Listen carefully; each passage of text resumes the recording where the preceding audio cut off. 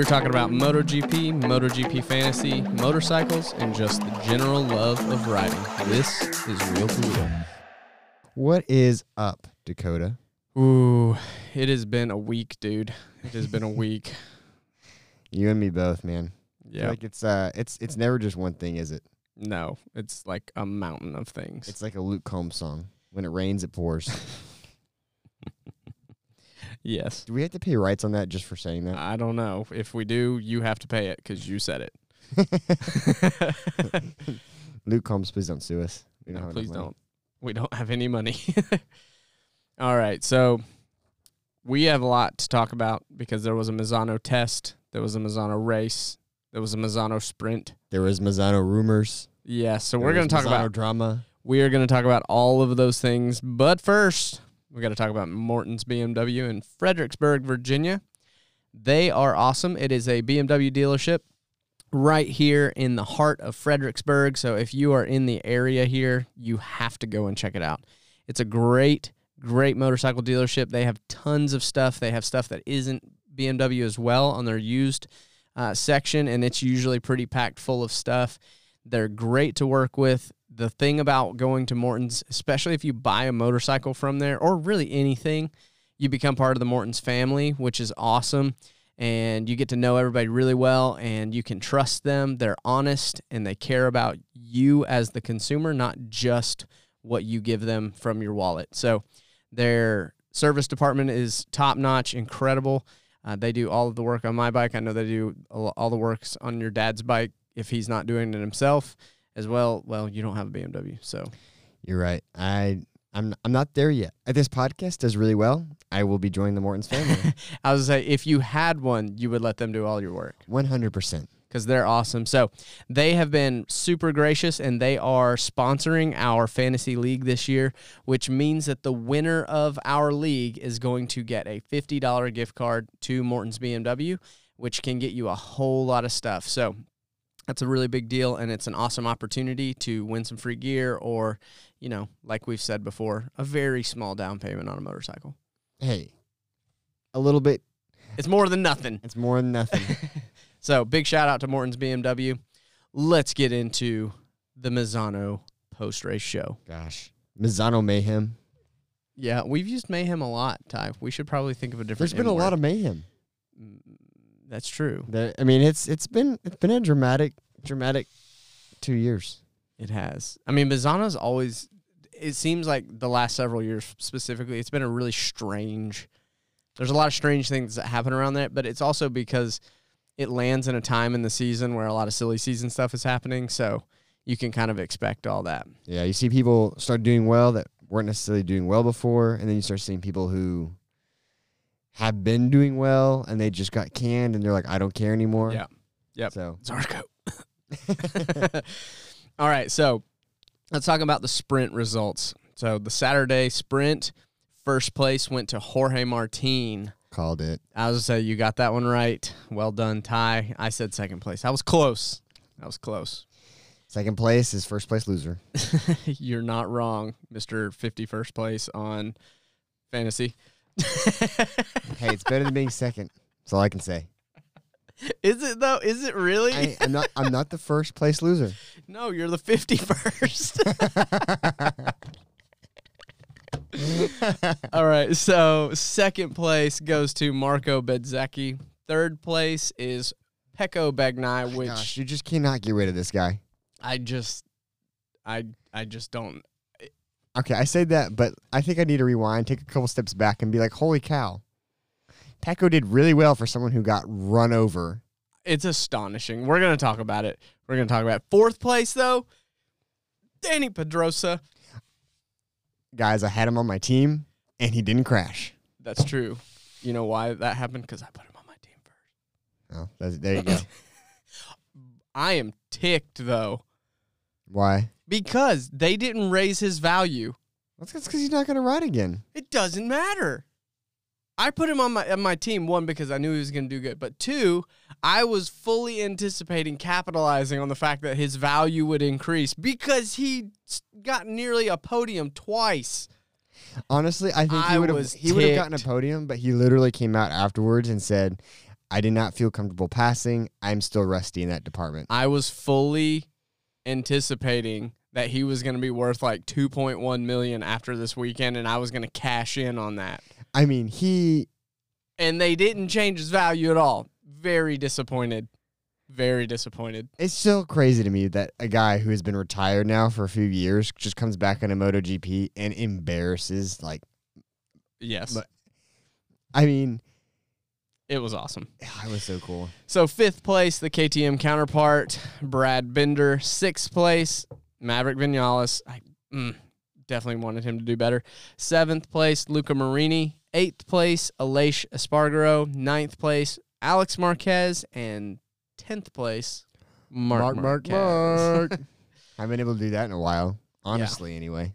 So I called Maverick Vinales to win this sprint. And honestly, after practice 2, I kind of was thinking he would do it.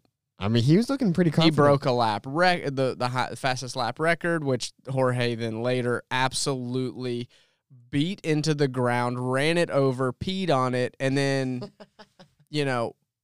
walked away. I mean, it was the most astonishing thing I've ever seen on a motorcycle track. That was not the analogy that I expected. Okay, so here's the thing. He beat that lap record, which then Bezzecchi beat by just like a 100th of a second or something. And then Jorge comes in and beats it by like 0.6 of a second. It wasn't even close. Like, no one expected. They're watching him, and he's doing all these sectors, and he's doing really great. And everybody's like, oh, he's gonna do it. And then he does it by 0.6 of a second. I don't know what that dude put. I don't know if he stole the new crazy biofuel from Repsol and put it in his bike that day.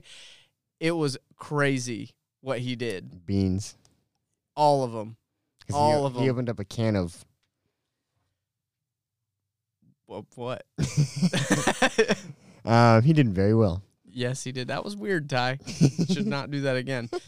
So I called Maverick to win. He did not win. He was in 6th place.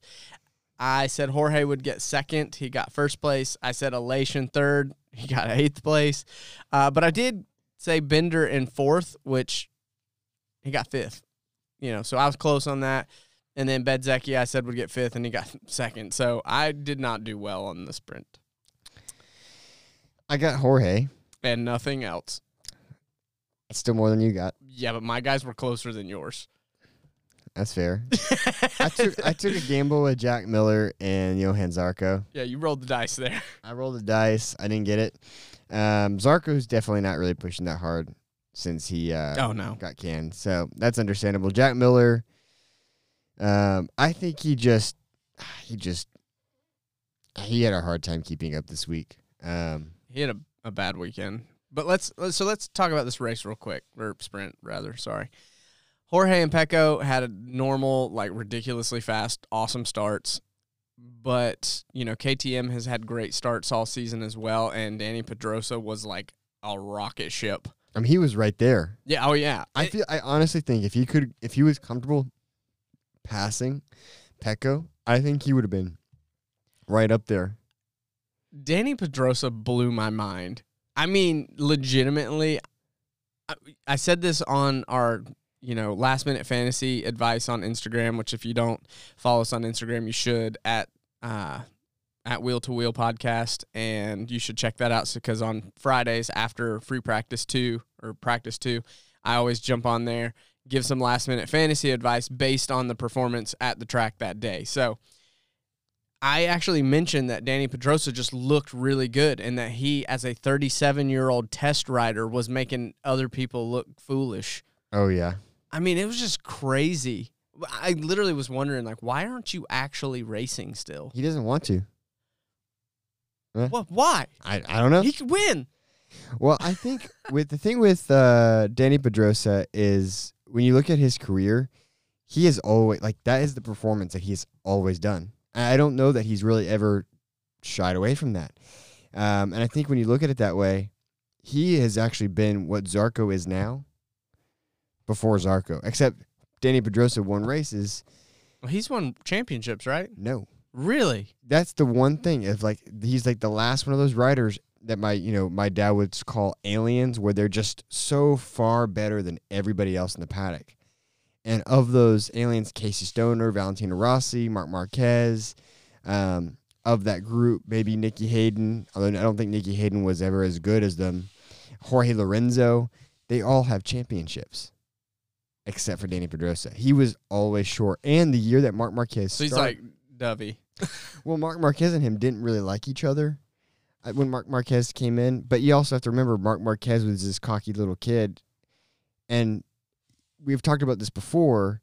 Valentino Rossi, I think, took like 11 races to win his first championship. Or not his first championship, his first race. Marc Marquez won his first race his second time in the premier class of MotoGP, which hadn't been done before. And when he was originally new to the sport, he was actually, just following Danny around. He was supposed to just tail him and he wasn't supposed to be better. And then he won the championship. And I think someone like Danny Pedrosa, it's got to be frustrating to take how Zarco feels a little bit further and to always be close to that and then just to never quite get it. I don't know if that has anything to do with it. He could also just be 37 and ready to. Yeah, I mean, he's a great test rider, obviously. I mean, KTM, look how good they are. Yeah. I mean, that has to be attributed to him as a test rider to a lot of degree, right? Has to be. So, ultimately, Danny Pedrosa just looked great. It was super exciting to be able to root for him all weekend. But, again, I was really upset about them not changing his value. But, like we said, Jack had a bad start on the other KTM. He just didn't start well. He had a bad sprint. He had a bad weekend. But Brad, again, also had a weirdly bad start, which I don't understand. Like, he didn't launch off the line like he typically does, but ultimately he kicked some tail to get back up to a top 5 finish. And that double pass that he pulled on Luca and Aleix, that was threading the needle if I've ever seen it. I mean, there was a hole about half the size of his KTM that he somehow fit his KTM through. And he didn't hit anybody or anything. I mean, he was riding crazy. Now, right after that, he was still riding a little crazy, and he did collide with Maverick Vinales, which was purely Brad Binder's fault. And I thought that they were potentially going to give him a little bit of a penalty for that or something, but they didn't. They just let him go. I mean, I think they're I did think it shook Maverick a little bit because he faded a little bit after that. Yeah, well, I think the ruling that they have on MotoGP incidents are about as consistent as my grades were in college. I mean, it's just all over the place. You got an A one day, and then you have a track violation the next. You never know what you're going to get. Tie in college. All right.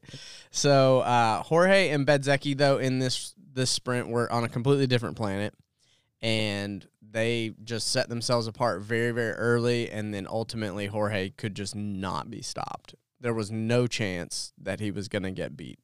You know what I mean? Yeah. And then let's talk about Pecco, though.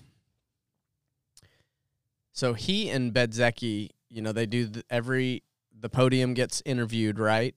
He and Bezzecchi did their interviews, and they both were stoned out of their mind. Okay? So I know why Pecco did so well this weekend. Because he's used to driving under the influence.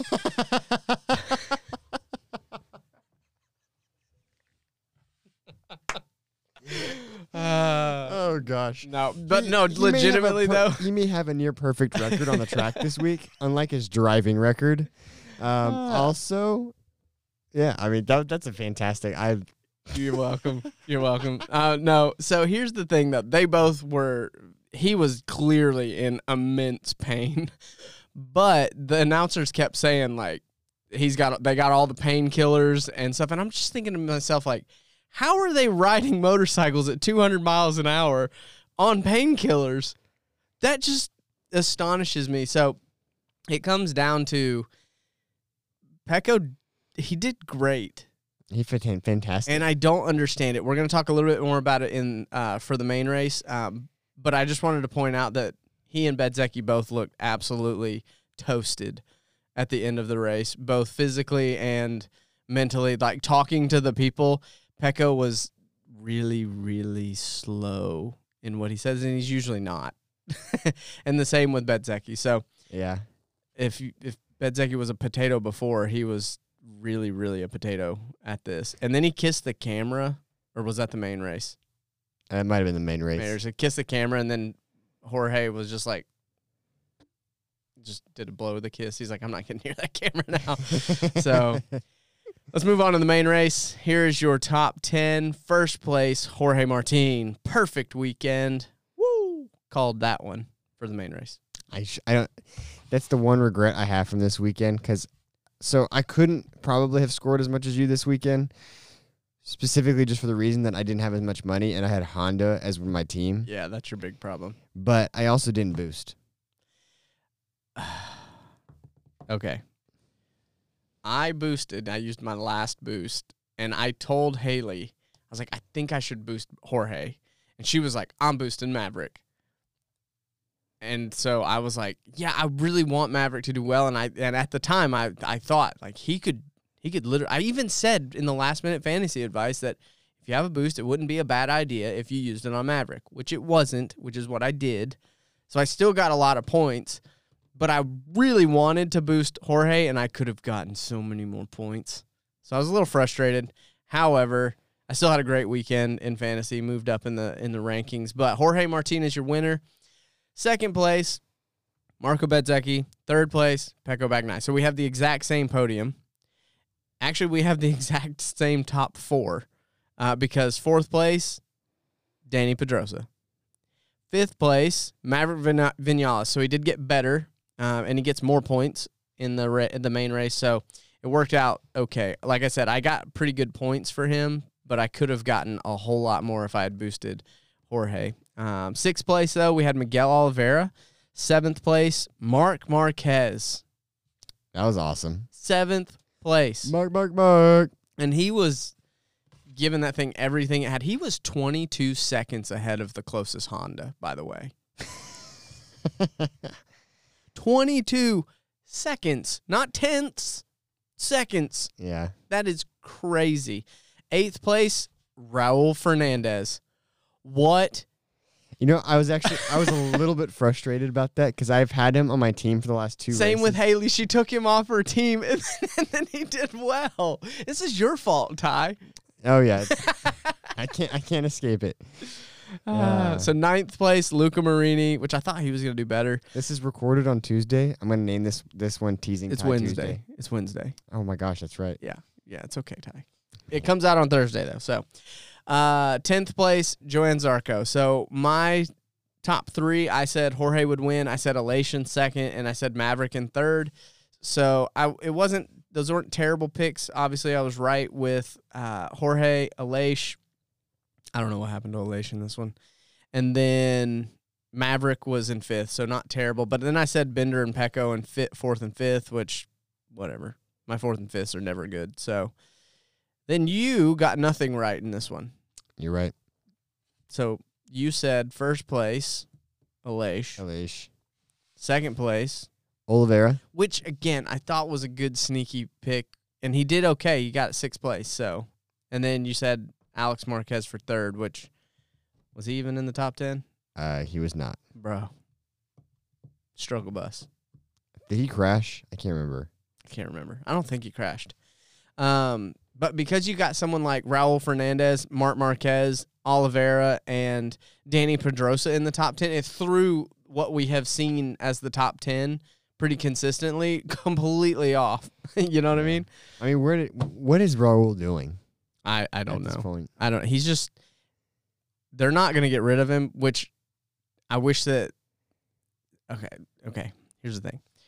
I wish that Fabio was on the Aprilia so bad, because you know that he would be a championship contender on that bike. Gosh, it's everything that he's good at. That's why Maverick is good on the bike. That would be such a confusing grid. If you had Marc Marquez on a Grassini or a Pramac, and you had Fabio on an Aprilia and Pecco on a Ducati. And Jorge on a Ducati, that would be the most ridiculous. I mean, Marco Bezzecchi on a Ducati. That'd be so exciting. I mean, the top 5 guys, it would start to look more like it did in 2017 when you had 5 guys that were duking it out every week, and the rest of the paddock was just kind of tough noogies. But you had 5 guys that were duking it out. Yes. So, the dream. But another great start in this from Jorge.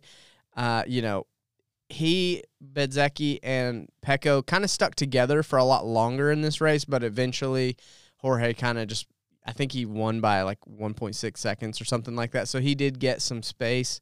And here's what I don't understand about Pecco. He messed up a lot in this race. Like a lot. He went really wide on turns like several times. He had several big twitches. I don't understand how he recovers so fast, because other riders, when they go really wide like that or they have a real big twitch coming out of a turn, they get passed and they lose like half a second or something like that. Pecco doesn't lose any time. He can take a long lap penalty and it not affect him, I feel like, at this point. It's nuts. I don't get it. So that brings me to wonder, like, obviously Pecco is really good. He's a very good defensive rider, as we've seen. It's really hard to pass Pecco Bagnaia. Part of that is because of the amount of aerodynamics on that bike creates this, like, horrible pocket of dirty air. So it's hard to pass a Ducati, period. It's also hard to pass a Ducati when your front wheel's on fire. Well, that's what I'm saying. It's just hard to pass a Ducati. But Pecco has shown that he's a very good defensive rider and all of that. But I just don't understand this. The Ducati as a bike must be so good in that he can completely botch a turn and not really lose any time. I don't understand that. Do you understand that? Do you have some magical insight that I'm missing? I don't, because I wish I could say it was the Ducati, but I mean, right now we don't really have a great example of what another factory Ducati that can really be comparable. I know, and that's really annoying. Is just, he's riding like a sack of potatoes. I mean, we say that a lot, but I mean, that's the only way I can describe how he's riding what's arguably the best bike in the paddock. I mean, you put anybody else on that bike, and they're going to be doing better than Enea. Yeah, I mean, look at... You could put Taka Nakagami on that bike. I would argue that he would do better than Enea Bastianini is right now. Jorge Martin is on up-to-date equipment, so is Zarco.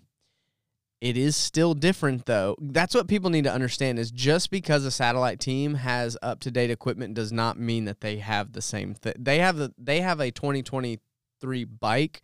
They don't have the same people working on that motorcycle. And they do not have the factory giving them little extra parts throughout the season. They're still going to favor and give the factory team better and more stuff and better support. That's true. And they have better R&D than what they would have at Perry Mac with the satellite team, which is why it's so much harder for a satellite team to win.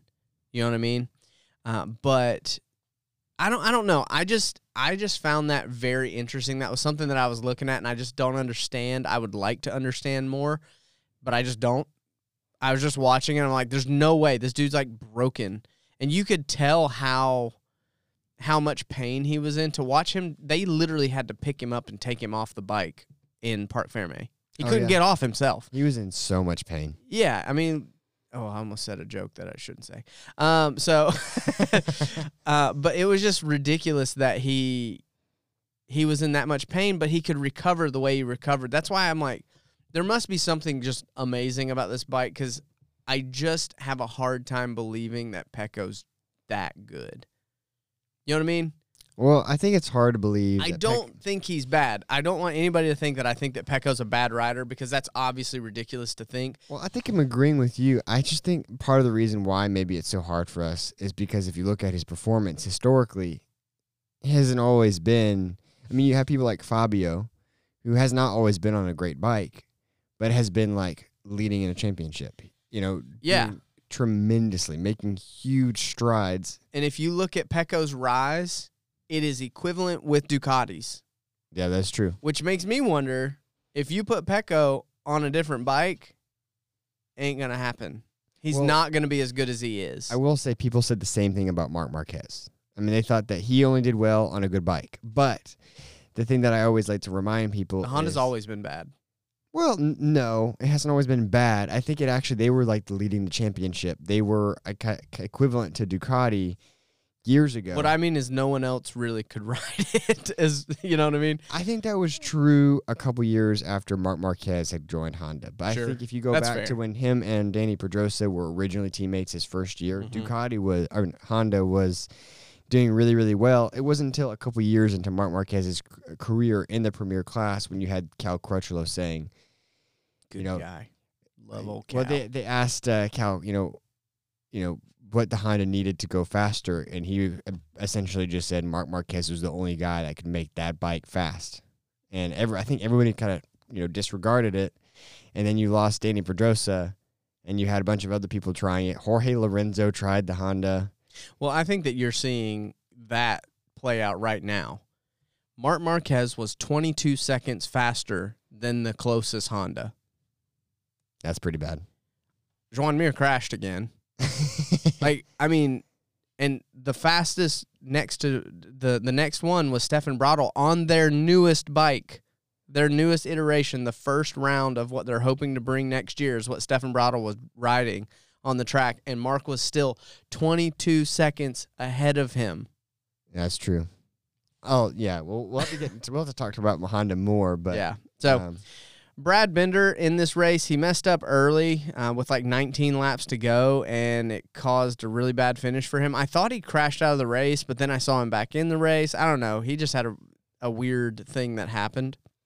Jack Miller had a really rough crash, which made me want to ask the question, is Jack Miller in trouble with KTM? He has not responded well to people asking him that question. Well, here's the thing. It has to be asked at this point because Augusto Fernandez has been very consistent, very good. He's not great, but he's good for a rookie, right? Which means that he has growth potential. Brad Binder, been awesome, right? He's been awesome this year. They just extended his contract a couple more years. Like, he's great. And then you have Pole, who has not done well, but he broke himself, right? And then you got Jack Miller, who started out good, but has just tanked since the summer break. Finish a race doing well. Since the summer break, he has just completely fallen apart. He can't hold his tires. Like, he fades so significantly. He's crashing now. And now they're wondering, well, we have promised people motorcycles that we don't have for next year. Pedro Acosta needs a ride. Do we relegate someone to being but the thing is like, if that doesn't fully make sense to me, but I understand why that would motivate them, or Jack Miller, and that would put him on a hot seat. But if they were going to relegate somebody to test rider, it's got to be Pole, right? Yeah, but I think, I don't know, that's hard because it'd be taking a gamble. If you get Paulo Acosta and he's fast and you replace Jack Miller and he's in a factory seat and he's actually in a top 10, Yeah, I but think technically Gus is a factory. Nobody believes that.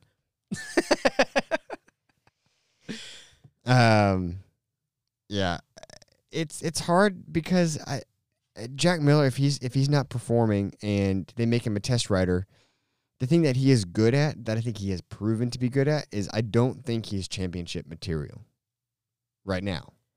But who's Paulo Acosta Pedro. Pedro Acosta might actually be championship material. So it'd be taking a gamble.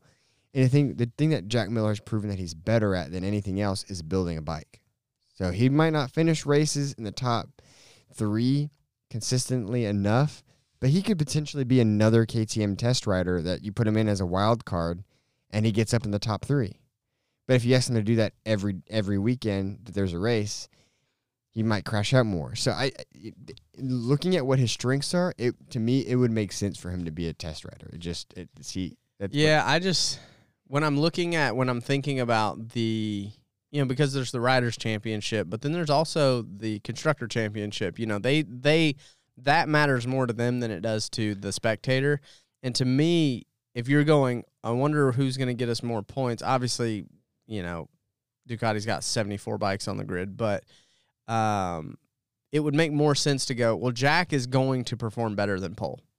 Oh yeah, I would delegate him. You know what I mean? So I would push Pole out before I would push Jack out. I think what I would do is I would actually push Jack to gas and take Pole and make him test rider. So you don't lose either, but you open up that spot for Pedro Acosta. That is interesting. Because then Jack Miller would still be on, okay, quote unquote, factory KTM. And I think he'd still get to ride and he'd still get to help build a KTM. He provides useful feedback towards improving that motorcycle. It's just the sad thing is half that feedback is him putting it in the gravel. But if he's not on a factory bike and someone like Pedro Acosta, who might actually finish the race potentially, I mean, we don't know. He could get... Yeah, it's just hard. Like, when's the last time we saw a rookie come in and go straight to a factory? I have about as much confidence in him as I do Raul Fernandez right now. Because Raul Fernandez was, competing with Remy Gardner, and he was looking solid. I'm eating my own words because last year, before the season started, I was like, Raul Fernandez is going to be so good. You got to keep an eye out for him. And now he's just kind of mediocre. I don't even know if he's mediocre. I mean, he could get better. He's got another year. We'll see. Okay. But the thing is, I do think that Pedro Acosta is going to be really good. I mean, everything points to him being great. I feel like, though, the problem that we have now is we try too hard to look at people and think, oh, Marc Marquez. Yeah, I'm not saying that, but I think that he's going to be really good. Yeah. You know what I mean? It's so hard to know how someone's going to do from Moto2 to... I mean, we always want to try and pick out the next great, but when you're talking about somebody like Marc Marquez, even Rossi or Jorge Lorenzo, these are like the greatest riders of all time. Right. You're not just going to say, well, this guy's going to be the next one of those. Like, nobody's even questioning that about Pecco right now. He's only won one championship in MotoGP. You know what I'm saying? So he's on his way to win his second. That's true. Well... chill out there. All right, so again, Danny Pedrosa was amazing, and I actually thought that he was going to pass Pecco on that last couple of laps. So he just couldn't make it happen. I guess that was more of his confidence there. Yeah. And Maverick just fell a little short. He should have been better this weekend than he was. It sounds like a disappointed parent. I'm not mad at you. I'm just disappointed. It's yeah, absolutely. It's almost like when the record. He got that record, and it's almost like when Bezzecchi beat that record, and then, again, Jorge just absolutely just blew that thing out of the water. It's almost like that messed Maverick up a little bit. Like, oh, I guess I'm not as good as I thought it was. You know what I mean? And I think that seemed to affect him a little bit. So that was your main race. Here are our championship standings as of today. So Pecco is still in the lead with 283 points. That is only 36 points ahead. That means if he crashed out of and was out of one race, if there's another perfect weekend, we will have a new first place person. Yeah, because Jorge Martin is only 36 points behind Pecco in second place. That's a lot to ask for. It's really not that much to ask for, though. If you consider the fact that just 2 races ago, he was like 63, 64 points behind. Yeah, I don't think that we'll see a championship change. I mean, like, Pecco would have to crash and not race both, and he would have to have another perfect weekend back to back. And we've seen Pecco. I mean, there's like, 8 more races, though? Yeah, so I'm saying we won't see it change this next weekend. It would take. Yeah, true. I think it's possible though, and that's the thing. That's what I was about to say. We have got to stop this like thing where people are saying, and we don't do this, but people keep saying Pecco's a shoo-in. Pecco's obviously going to win the championship this year. He's only 36 points ahead.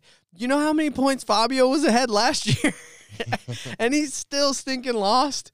You know what I mean? So when I think about the fact that Jorge Martin is only 36 points behind, we have to start considering that Jorge Martin is on the hunt. He's riding better than he's ever ridden, and he is absolutely a contender for this year's title. Great. It would be so satisfying to see Ducati lose the championship to their satellite team. The guy that they booted for Enea Bastianini last year. Gosh. Oh, man. Talk about drama. I want that to happen so bad. Do you think Ducati will let it happen, or do you think they'll team orders? Slice his Absolutely. tires? Yeah, but Jorge has already pretty much said, Someone- like, I don't give a rip what anybody says. I want a factory seat. That's what I deserve, and that's where I'm heading. I think it was Marco Bezzecchi, one of the Ducati riders, was actually complaining about. He actually came out and complained about team orders. And the funny thing is, when he said team orders, I think it's different than what you and I are saying as team orders, like back off, don't pass. The thing that he was told was to, pass with extreme caution. Right. All these things, which I feel like to a certain degree is like, it's like giving team orders without giving team orders. Yeah. So at this point, we're really only got two people like super in the hunt here, which is Pecco and Jorge, because third place is Marco Bezzecchi. He's 65 points behind. I mean, you mean Marco? You said Pecco. Oh, sorry. Marco Bezzecchi. It's not impossible, but he's 64 points behind, which is a lot. And then you got Brad Binder, who is, even further behind with 173 points. And then fifth place is Aleix, 160 points. Sixth place, Joanne Zarco. You're going to see Joanne continue to drop in that, I'm pretty certain. Luca Marini, seventh place. Eighth place is Maverick Vinales. And then ninth place is Alex Marquez. Then 10th place is Jack Miller. And if Jack Miller continues what he's doing, he's probably going to drop out of the top 10. And Fabio Quartararo is actually in 11th. So he could we could maybe see a Japanese bike in the top 10, maybe. I don't know. We'll see. So, Hey, and this could all change with just one more Ducati pileup. Yeah. Well, and at this point, Brad Binder could still sneak in there and get a third place and get on the podium of the World Championship, but it's starting to get pretty hard. He's going to have to perform better, and Bezzecchi's going to have to perform worse, So we'll see what happens there. But let's talk about fantasy results real quick. So, yeah, it was a great weekend for me. So I moved up to 21st place. I had 196.75 points this weekend. That totals me out at 1,685.5 points. But I did use my final boost. So I'm all out of boost for the rest of the season, which just stinks because I feel like I just wish I had one more, And then Ty, you are in 51st place. I scored 164.5, and that totals me out at 1439. Now, did you actually move up? I did. I went from 56, I think, to 51st. Hey, so that's pretty good. Yeah. I think so. I made a pretty good decision. I took a gamble. I put Danny Pedrosa on my team, which I honestly, as frustrating as it is that Raul Fernandez finally has a good week, that still was not as good as Danny. Oh, not even remotely close. At the end of the day, I mean, Danny got me more points. I think that was a good move. The only thing that really hurt me was the fact that everything has gone up in price, and I am still lagging behind in team value. Mm-hmm. I think there's some people who've broken the 20 million team value mark. There's multiple. I think there's somebody. Let me check real quick. No, we have the highest right now is 22.5 million, and there's like 3 of those. Yeah, so I'm still at like 17.8. So my team value's gone up. I think it's not that long ago that I was talking about having like a below starting value. I think I was at like 14 something million. That was a rough spot to be. But Maverick has gone up now. Danny Pedrosa unfortunately has not, which is super frustrating. But you still have all 3 of your boosts. I do. But I am stuck with Honda as my team. That's the thing that probably hurt me the most. Like, I think if I had any other team, I think I would have scored a little bit closer. Sure. Well, and if they had given Danny Pedrosa more value, you might have been able to get a different team. You're right. I know, right? It's the worst, right? Not that I'm salty or anything. Yeah, but finally I get to say this. I was right. Mea culpa has been dethroned by Turbo Perix 2 Rotus, who got 174 points this week, totaling them at 1,874.5 points, and they only have 1 boost remaining. So why do I say that? Why is that important? Because I'm going to make a prediction right now, Ty. Are you ready? I think that the person that is in 4th place, which I'm going to censor their name and call them Fast Booties, because I can't say what they actually named their team. Oh, my God. But Fast Booties, I am calling to be our winner. We can't let them win. But, well, they're in the U.S., which means they could actually go to Morton's BMW.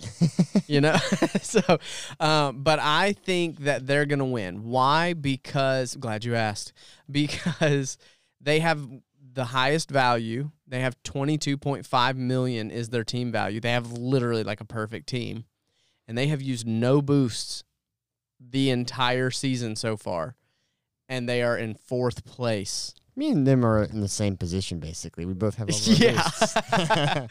But here's the thing. With that being said, no one around them is even close except for 7th place. They have the same team value, but they only have 2 boosts left.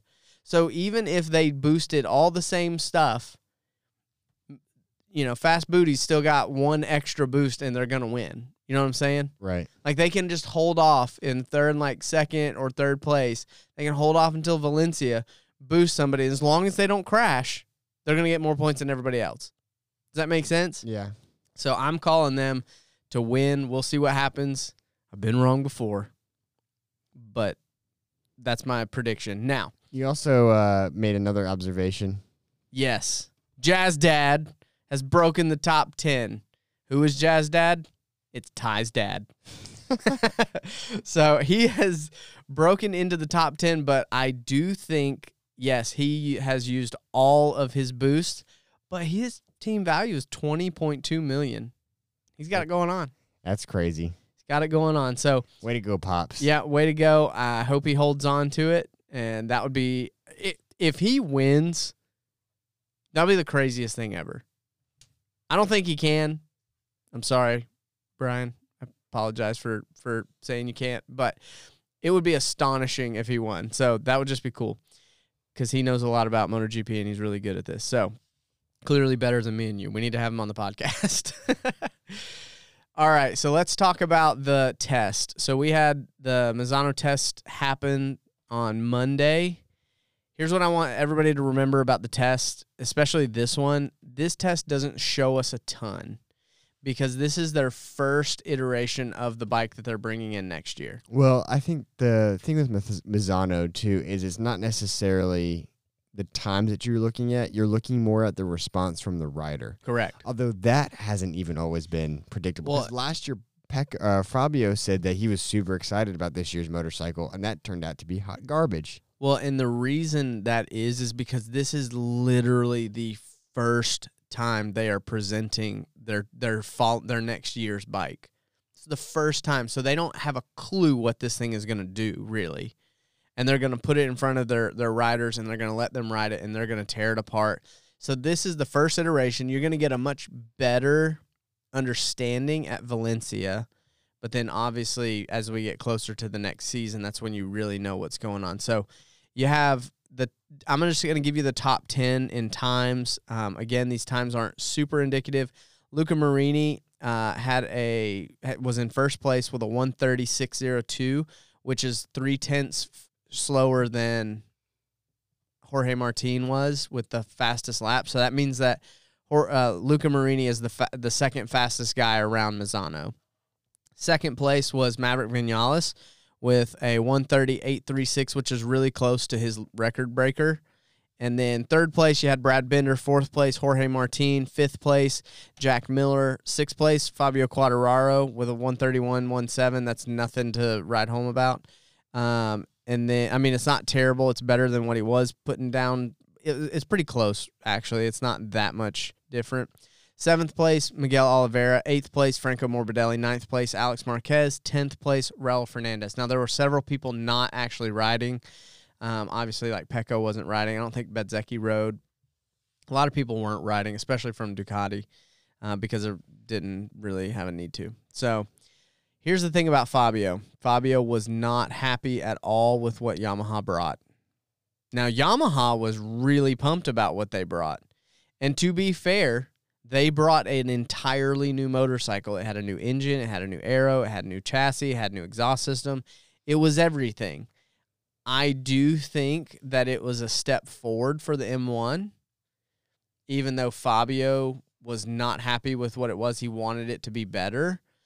But I think that you got to take into consideration the fact that they gave him a brand new motorcycle from top to bottom. and that's going to take a little bit more time to develop. So I'm really hoping that come Valencia test that they show us something better and that Fabio's happier with it, because Yamaha is putting their money where their mouth is and really investing in the project. So I did think, because they had a couple of different aero packages I think they were trying out. And it's funny because the two ones that stuck out the most to me, one looks almost identical to the Aprilia. Yeah. Not exactly, but suspiciously close. It's because those bikes do similar things. The Aprilia has been called an inline four without an inline four. Like, it handles the way that the Yamaha handles, but it's got a V4. Right.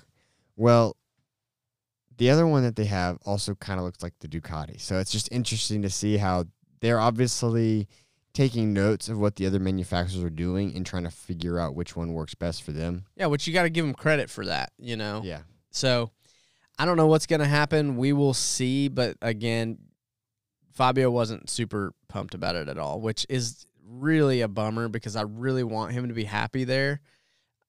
And I want Yamaha to be better. But at this rate, it doesn't look like they're going to be able to catch up. Now, we're going to skip this and we're going to come back to it. Let's talk about KTM. Bender and Jack, they got to use the new carbon fiber chassis that Pedrosa was using in the race. The first time someone said that to me, I was like, okay, carbon fiber chassis. I'm thinking like there's going to be bits and bobs that are. No, it's the whole thing. And that they have done that before. Yeah. And KTM actually, a few years ago, was like, we will never do that. It will always be a metal chassis. You know what I mean? And then they're the ones that come out with this carbon fiber chassis, and it was awesome. I wonder how much weight reduction there was. Because, I mean, in order to make it strong enough, you've got to have some pretty thick carbon fiber there. Yeah. But, I mean, it made them all faster. All of them had, like, Jack had tremendously better lap times. I want to see Mark on a freaking KTM. So, whatever KTM's doing, they just are doubling down and driving in. Aprilia didn't really do anything new. They can't afford it. No, yeah, I think that's actually what it is. I think they're just kind of out of money. But they did let Oliveira ride the current bike, which he'll have next year, and he did great on it. So I think you're going to see. I like how you phrased that. They let him ride it like they're really watching him. Oh, okay, we can afford that. Well, he's the satellite guy, so, he gets to ride the bike that he's going to be riding next year, just like the main guys get to ride the bike they're going to ride next year, you know what I'm saying? So yeah. I thought that was pretty cool of them to let him do that. Ducati, again, we don't really know what Ducati was doing. They didn't have anything noticeably different, but Jorge put a lot of laps down testing, and I think that's because he wants to get better. And so I think he was like, sure, I'll do it. And they were testing things that they would not reveal what they were testing, small parts here and there, things like that. But they would never say what it was. Personally, I think that is Ducati being Ducati, trying to get in everybody's head, make everybody spend money that they don't need to spend, personally, because I think Ducati just rode their bike because it's a great bike. You know what I mean? That's true. So, last but not least, Marc Marquez and Honda. So, here is what Honda did. They had new aero, they had a new exhaust, they had all kinds of new things, pretty much the whole bike, except for the engine. They put the same engine in the bike. Now, the problem with that is that the problems that Mark and Joan Mir both said that the bike has are the same problems that it currently has, primarily rear grip. And that is not fixed by a new chassis. That's not fixed by aero necessarily. It's mostly going to be fixed by a new engine. So it's astonishing that Yamaha came in with everything new. They threw everything at it. They brought a brand new bike. And Honda's like, we're going to do everything except for the thing that we need to do because we're Honda and we think we're going to do what we want. Because that's the way Honda's always been. They never will do the thing that everyone says they should do. They always miss that part.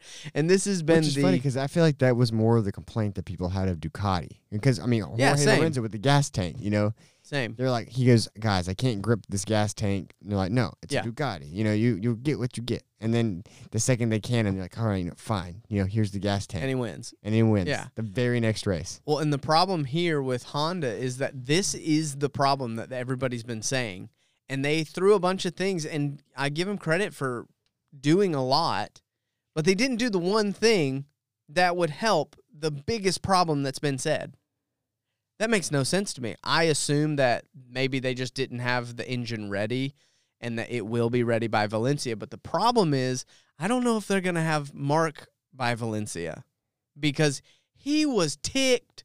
He was not happy. This is the first time he has publicly revealed that he has not just one, but 3 different options that he's looking at that are not Honda. I wonder how many of those are retirement. Well, yes. Yeah. I got 3 options, and one of them is sipping, you know, drinks on a beach. Yeah, so this is the biggest news. We already talked about Pecco, so we don't need to talk about that. This is one of the things I wanted to talk about is the rumors that are circulating Marc Marquez. That's what I'm saying. This is the biggest news potentially ever in MotoGP. So hear me out. All right. I called you about this. Yeah, you did call me. So there have all these rumors about him being one signature away from going to Gresini Ducati, and then I called you because the way I was reading it was like Marc Marquez, it's official. He's one signature away. Yeah, it's from definitely being official. not. And then I called Dakota. I was like, oh my gosh, do you know what's happening? And then you're like, it's just a rumor. And I was like, oh. So here's the thing. This is potentially the biggest news that's ever happened in MotoGP, and here's why. Aside from Valentino leaving the sport. I think it's bigger than that. Genuinely. Here's why. Because a lot of people are like, well, what about when Valentino moved to Yamaha? What about when Valentino moved to a satellite team? I don't care. This is the biggest thing ever. You're talking about Marc Marquez, who has won so many championships. He is the best.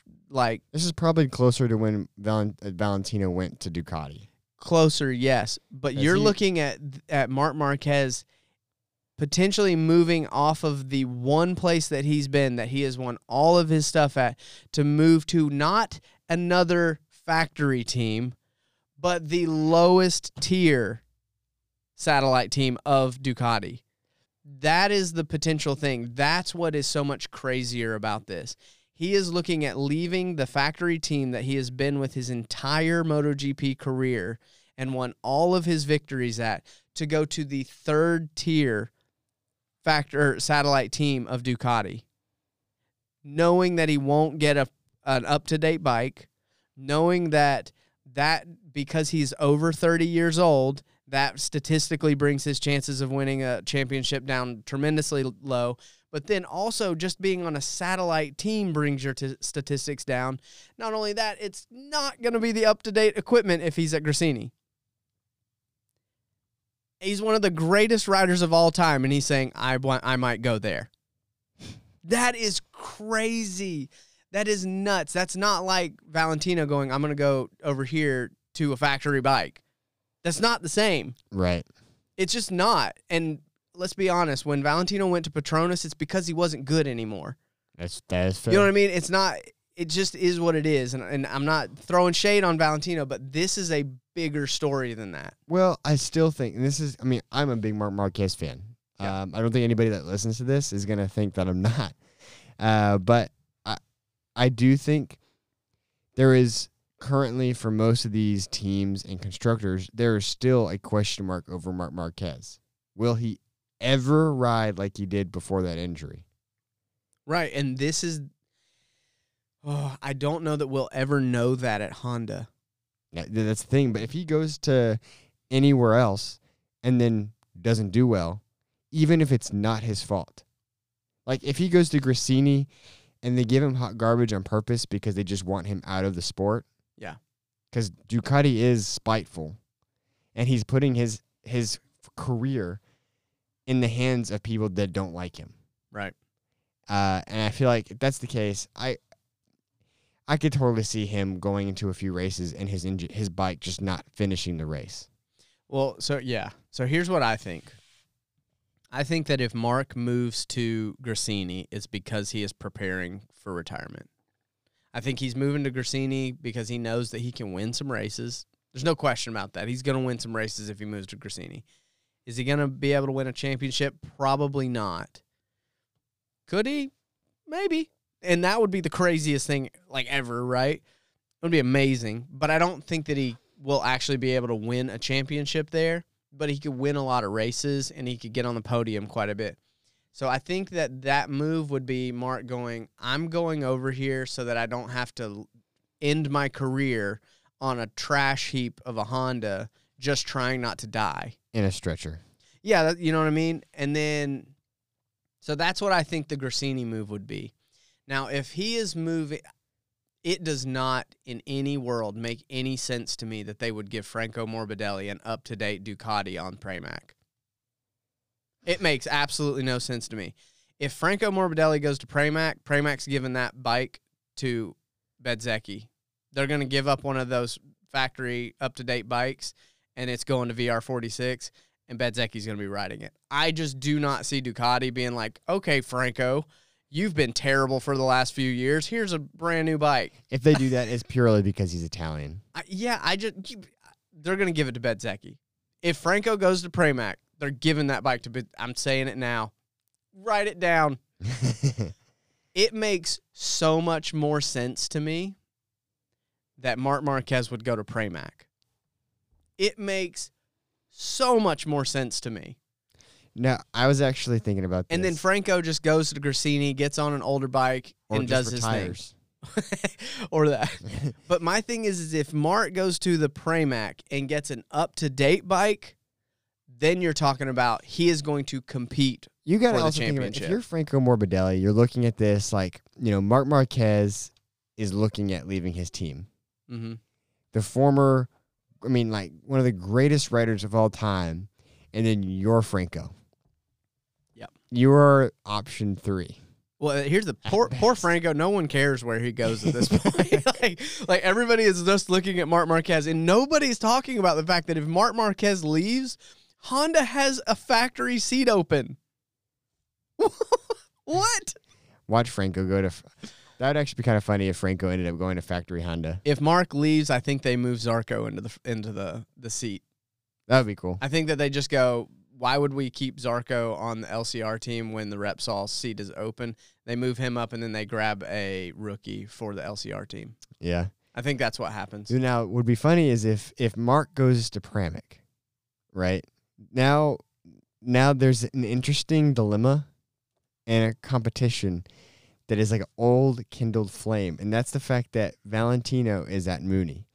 And I was actually thinking, if Mark somehow manages to get himself a contract with Pramac Ducati, I feel like that would give Valentino enough fuel to potentially start considering another satellite team with Yamaha.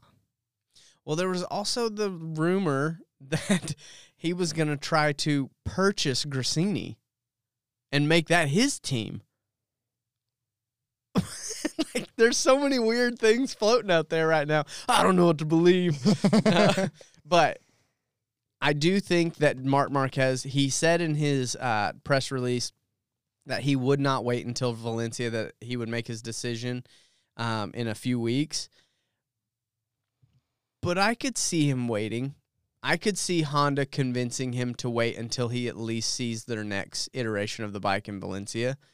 I hope that doesn't happen because I don't want to be questioning and wondering this for the next however long. Dorna probably wants him to wait because this is like the best press they've had in years. Everybody that's listening to this show is like, oh my gosh, we just want to know, because that's literally what we talk about every episode. Absolutely. So where's Mark going to go? It's going to be crazy. We're going to see. This is some unexpected, big, potentially the biggest silly season news ever that we're trying to figure out. You've heard our opinions. You've heard what we think. We'd love to know what you think. We'll be back with all of our fantasy picks and all that, before the next race. But We'd love to know your thoughts on the silly season. We'd love to know your thoughts on Mark. We'd love to know if you think that Pecco is good or his bike is good or if it's just that's a perfect combination. It's just so stable. Yeah. So you can let us know all of your thoughts, opinions on social media, on Instagram at Wheel to Wheel Podcast. We appreciate your support there. Follow us, give us some likes on our stuff, all that jazz, share things. But also, if you want to support us further than just listening to the podcast, you can write a review or rate the podcast wherever you listen to it.